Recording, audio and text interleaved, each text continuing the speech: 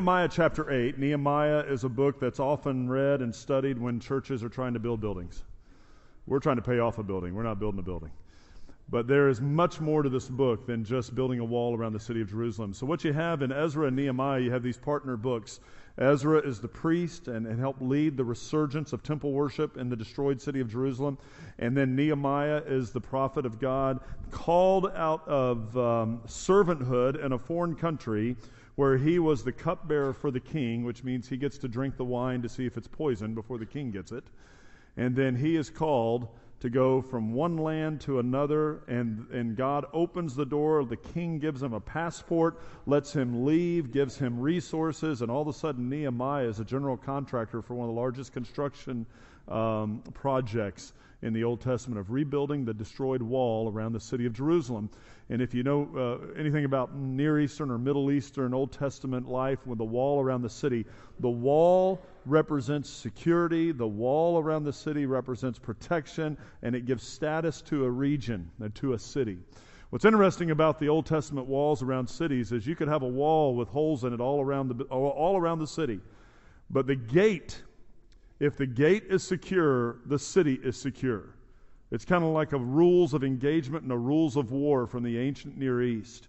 So as long as the gate is secure, even if the wall, even if you could drive a tank through it, they're not going through it. But once the gate is gone, the front door, the gate, the wall is then therefore considered destroyed, and then they will knock out the rest of it. And that's what happened to Jerusalem. This disobedient people had walked away from God. Foreign lands and nations had come in. They had destroyed the wall all around the city and had destroyed the entrance to the front gate, which meant the city was now in despair.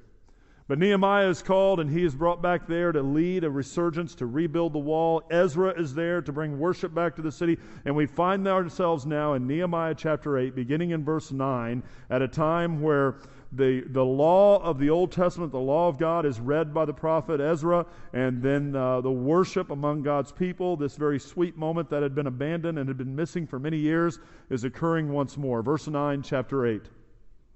And Nehemiah, who was the governor, and Ezra the priest and scribe, and the Levites, who taught the people, said to all the people, "This day is holy to the Lord your God. Do not mourn or weep," for all the people wept as they heard the words of the law. And then he said to them, "Go your way, eat the fat, and drink sweet wine, and send portions to anyone who has nothing ready.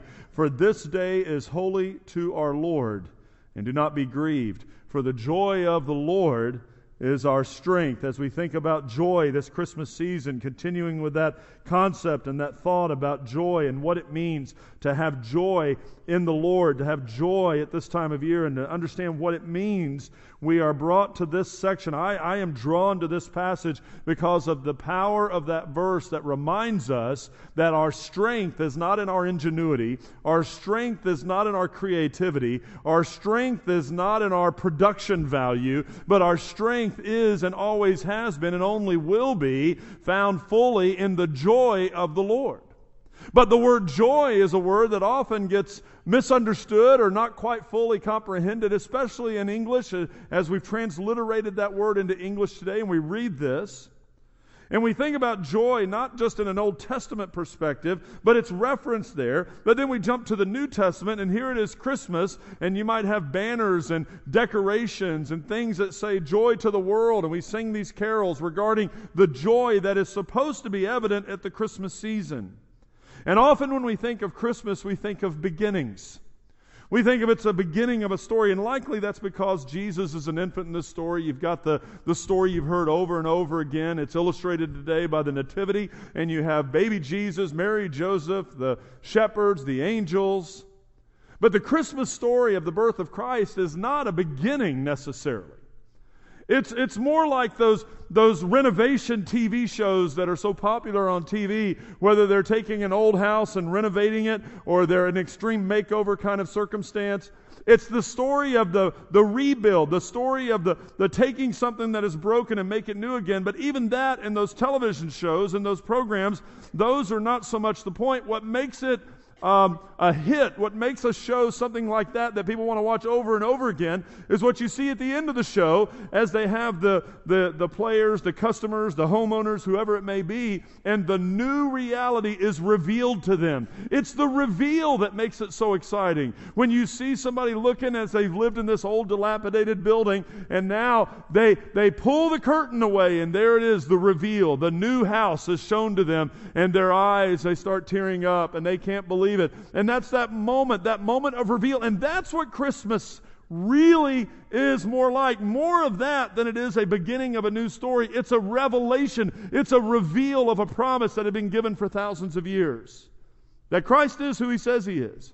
That Christ has no beginning, because there's this misconception that Jesus started in a manger. Jesus existed before He was born. Jesus existed before conception. Jesus existed before Adam and Eve were created, for Christ is God the Son, eternally existent. If there is such a thing as eternity past, I guess there would be on our timeline, and eternity future, He has always existed as part of the triune God. But here we come to Christmas, and often we think about joy, and we think about this beginning of this revelation of this next part of the story. And there is joy to be offered this day. There is joy to the Lord to be celebrated. Joy, but joy, what is joy? Joy is coming this in this Old Testament passage in Nehemiah. It's the Hebrew word shadva, which is the Hebrew word for joy, but it's also transliterated as gladness. And sometimes we'll say, well, joy is much more than gladness, and it is, but don't discount that joy is gladness. It's much more than happiness, and it certainly is, but don't discount that joy is happiness. What joy isn't is just a facade of giddiness. Joy is a contentedness. It's a happiness. It's a gladness in the Lord despite your circumstances, despite what you're going through, despite what the doctors have told you, despite what your spouse may have said to you, despite how your children are behaving, despite where your job no longer is. It is a contentedness in the Lord, and that is where joy gives us strength. But we look for this. We want this joy. How do I get joy in my life? Because let me tell you, there is the opposite of contentedness that is prevalent among our culture and in many of our church members today. And how do we find this joy if it's so absent? What happens? Well, let me just tell you just briefly where I see joy found. Joy is found on the way to wisdom. Now, wisdom is much different than just intellectual knowledge and knowing more things than another person. My great-grandmother and my grandparents, all of them, but especially my great-grandmother, I remember she died when I was a child, but I spent a lot of time with her when we were on vacation. I'd spend most of the time with her. And let me just tell you, she, from my perspective, and I understand I'm biased, but she was probably one of the wisest persons I'd ever met. She never finished high school, right? She doesn't have all the degrees, but wisdom defined her. Discernment, love, saying the right thing at the right time, understanding motives. She knew these things. And wisdom is a gift from God. In Proverbs chapter 3, it says, verse 13, "Blessed is the one who finds wisdom and the one who gets understanding, for the gain from her, from wisdom, is better than gain from silver, and her profit better than gold." Blessed is the one who finds wisdom. Also translated as happy is the one who finds wisdom. There is joy on the journey of finding wisdom. And wisdom from God is given by Him to His children for His glory and our good. So if wisdom comes from God, if it's wisdom from God, then the polar opposite and contrast would be the foolishness of man. And where it's not very difficult for any of us to resonate with the foolishness of man, it may be a bit challenging to understand the wisdom of God. But even as followers of Christ, and let me just say, I know some non-believers are in the room, but you need to understand Sunday morning worship is for Christians, and so Christians, listen hard. The wisdom of God is what is available to you as a follower of Him. But you, like me, might find yourselves drifting towards the foolishness of man all too often. But the joy that God has offered is found on the way to wisdom. Wisdom is that discernment given to the followers of God who fear and revere Him. Wisdom provides clarity. It allows a man or a woman to speak truth in ways that otherwise cannot and will not happen. Perhaps we do fluctuate, but wisdom is offered. It's God's way. It's that way of holiness. It's that way of wisdom. Secondly, joy is found. I believe that it can be found on the street to sanctification. Now, sanctification is a word you probably didn't use this past week outside of church, if you even used it there. But sanctification is one of those good church words that we use because what it does, it describes the process that you and I have as Christians of growing more holy in our walk with the Lord. Now, there's a room full of Christians here, but we're all over the place when it comes to the maturity structure here of how far along we are in maturing in our faith. Some of you are brand new Christians, haven't been a Christian very long, and so you're learning. You're not very mature in your faith yet. You're on the early roads of discipleship. Some of you have been Christians for decades, and you're in the same place as those that just became Christians, unfortunately. You haven't moved very much either. See, sanctification is that reality that I've heard many pastors say this. It confused me as a child many, many times, so I'll try to make it as clear as I can here. But as a follower of Christ, as a Christian myself, who I know for sure am secure that the Holy Spirit of God resides within me and my home is in heaven, so they won't have to lie at my funeral and say he's in a better place. I will be. That I know there was a moment when I was in 5th grade when I was saved. I know. It's a new birth moment. I surrendered to Christ. It was a moment. It was a time of surrender. It was a time of giving up. It was a time of accepting Jesus Christ as my Lord and Savior, believing that He is who He says He is. And even at a 5th grade reality, I got that. I was saved then, but I am being saved now. And when I ultimately die, I will be saved. See, Christians, you were saved, are being saved, and will be saved. And if you've never heard that, sorry. We should have told you earlier. But you ought to get this. This is that moment of transformation when you surrender your life to Christ, secure in who He is, and secure that He will not leave you. And your name is written in the Lamb's Book of Life if and when that moment of salvation occurs. But this journey of sanctification is like the crock pot of faith, right? It's a slow cooker. God is continually whittling away all those things in your life that do not honor Him. He is growing you in the faith. You are being saved. You are being sanctified. You are being purified. You are being made more like Him. You are mature. And oh, Christians, I pray you are more mature today than the day you prayed to ask Jesus into your life. If you've not, you've just it's kind of like that guy that gets on the on-ramp to the interstate and then stops. Not only have you frustrated your own journey, you've ticked off everybody behind you. And your kids in the back seat won't get where they need to go either. Our journey of faith is a continual process until that moment of glorification when God brings you home. Been to a few funerals in my life, and in the South, we pretend like everybody goes to heaven. Just go to some funerals, you'll hear that. And people will say things like, well, he's home now. Let me promise you something. As a follower and a child of God, I know that when I die on this earth, I will be home. It's not that they have to pretend I'm in a better place. It's not that they have to say things to make my family members feel better. It is an assurance because I was saved. And while I'm still breathing, I'm being saved. And when I finally die, I will be saved to glory and in the presence of our Father. Merry Christmas. See, that's a good story. The joy that you have as a Christian is found on the street to sanctification. Let me help you understand this, though, and I'm going to try to be as quick as I can on this. Modern American Christianity has done a disservice to many who have heard the message offered. We have borrowed way too much from business and marketing strategies and have sold a version of Christianity that's going to leave many people as church members with no home in heaven. Because what we have done is whether it's because we've had too many crusades or too many conferences or too many conventions or too many seeker-sensitive services, we have sold this. If you would just pray a prayer, you can be saved. Folks, listen. We have a whole bunch of kiddos up here, and let me just promise you something that I could definitely do with just about every one of those kids up here today. I can get them to repeat a prayer. But that doesn't mean they're saved. You know why they'll repeat a prayer? Because I'm an authority figure. And maybe I'll give them a piece of candy if they do it. That's how some missionaries work. And it's a disservice to the gospel.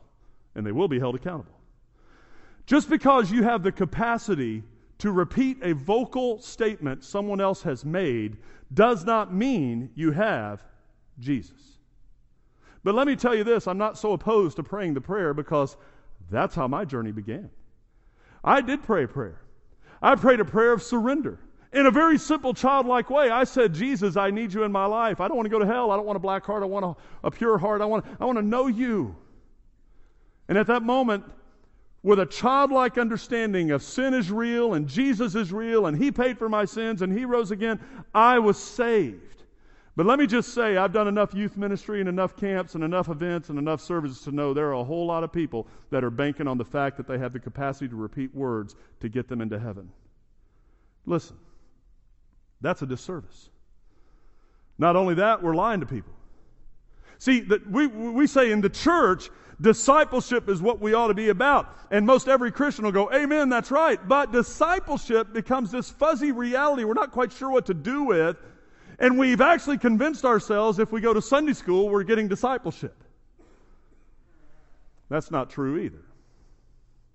Discipleship will not take place quickly. It cannot. We like instant everything. Instant Christians just add water. There's your Baptist version. But Christianity takes place at a moment, but the discipleship as a follower and the growth as a disciple takes a lifetime, and it takes intentionality, and it's going to mess up your schedule because your schedule's not going to let it happen. It's going to be difficult. It's going to be hard. And so I read this morning, and I thought this just kind of, this got all over me. It said, if our aim is getting people to repeat a prayer, we are only partially obeying Jesus. And let me help you understand. Everybody that's a parent understands this reality. If you are only partially obeying Jesus, then you are completely disobeying Him. We are not called to go ye therefore and make a big church, or go ye therefore and get a big crowd, or go ye therefore and get as many members as you can. We are called and commissioned to go therefore and make disciples. And if we're not only partially obedient, we are fully disobedient. We are to replicate this journey in our lives with those that God has placed in our lives. And I am unfortunately revealing the marketable version of Christianity that is big in our country. But let me just tell you, with the number of young people who are now declaring no religious affiliation whatsoever, we have proven that marketable, attractional, fake Christianity not only doesn't work, but they see through it and don't want it anymore either. True Christianity is what we must be focused on. And that wisdom that's found, that joy that's found, is found on the street to sanctification. And here's something to realize.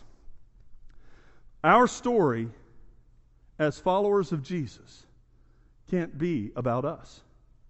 I had an opportunity this week to some high school students from one of the local high schools was doing a project on a religious group, and they tried to contact that religious group, and they got no response, and so I was their backup plan. And so they called me. One of our students called and said, hey, I'm in this group project. 2 other students. They don't go to our church, but I said, yeah, I'll be glad to do that. So on Monday, they came in, and I said, oh, you're videoing. Let me put on a better shirt. So I did that. And they wanted to ask me questions about the Church of Scientology, figuring I've been to school, and I've studied apologetics, and I understand different world religions. And when I say Church of Scientology, there are quotes around that. They ask some really good questions. They say, do you believe that the Church of Scientology is doing little more than fleecing its members for its money and keeping them coming back just so they will keep giving more money to pad the pockets of those in leadership? Great question from a high school student. I said, yes, and I think some Christian churches are doing the same thing.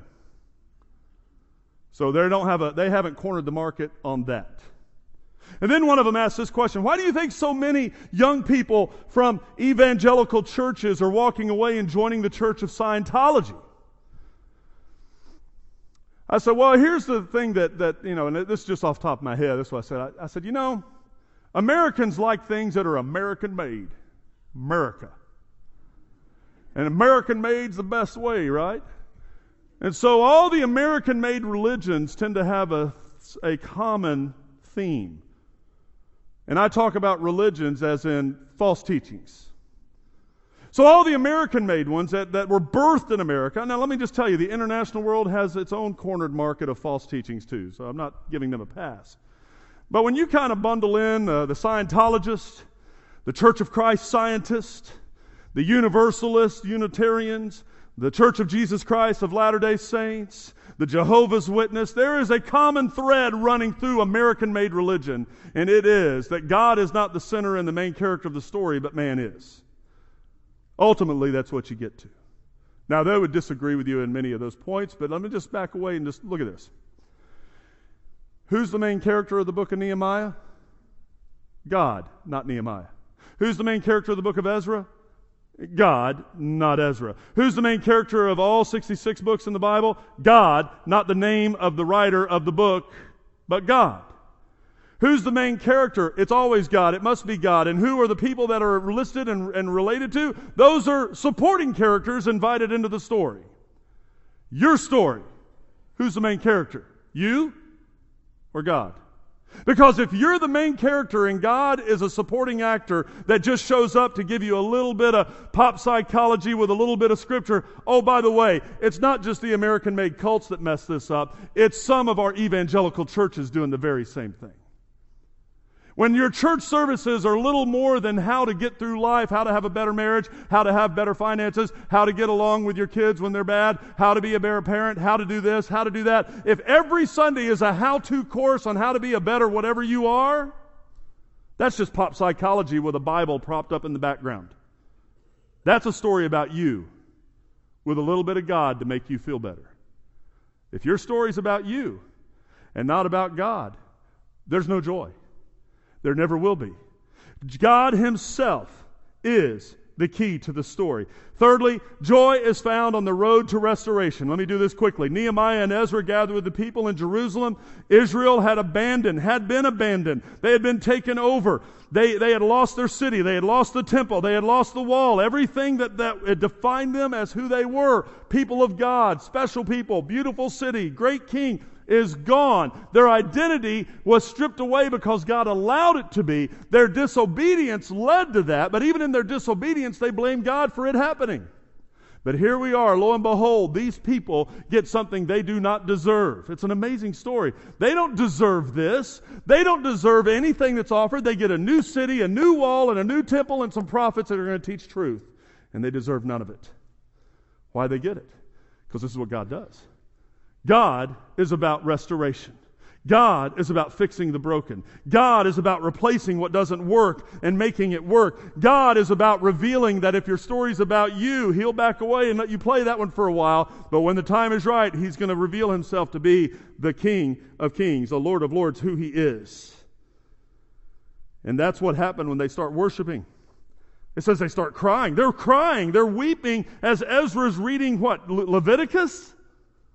Have you ever wept by reading Deuteronomy and Leviticus? Why are they weeping? Because it's become very evident that that which they had taken for granted was removed from them, and now that they have it back, oh, we can't take this for granted. Hey, you know what?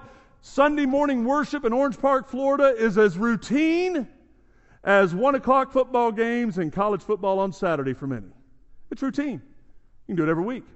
You know when it'll start breaking our hearts? If it ever is gone and you don't have the opportunity to be here. I got to tell you this, we've got some dear church members that are sitting in hospital rooms right now working through rehab. That if they were able to walk back in the room today by their own volition, I think the tears might swell up in their eyes because they don't take for granted anymore what we do. I do. What I do. Joy is found on the road to restoration. And finally, joy is found in the journey with Jesus. The Christmas story is not a beginning, it's a reveal. It's the picture of the old dilapidated house being restored. It's the image of that which was broken being made beautiful. It's the fulfillment of thousands of years of promises coming to be. The man, the woman, the boy, or the girl who surrenders his or her life to the lordship of Jesus Christ.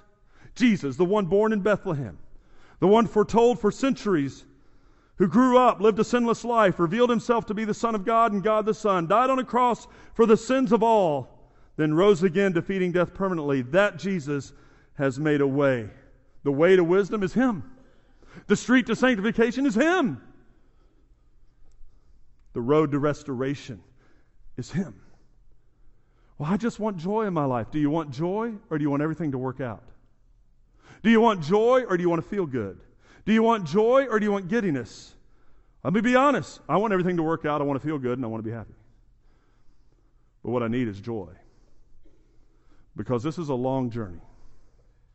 And I'm thankful I'm not going on it alone. Because there are going to be days when people don't treat you well. There are going to be days when things don't work out. There are going to be days when you're going to wonder, why is it even worth the effort? But the joy of the Lord is our strength to get through today. See, when you jump to New Testament, there's this famous verse that athletes love. I can do all things through Christ who strengthens me. Well, that's true. It has nothing to do with the ball game, by the way. It has to do with today. You have the strength to get through today? For the joy of the Lord is the strength we need to do all things through Christ. And as you do all things through Christ, knowing Christ, surrendering to Him, He gives you the joy to be strengthened by. Great joy. For it is in this joy, it is in Christ Himself, where the joy of the Lord is found. It is along this journey with Jesus, who is alive and coming again, as our children said, that life is found.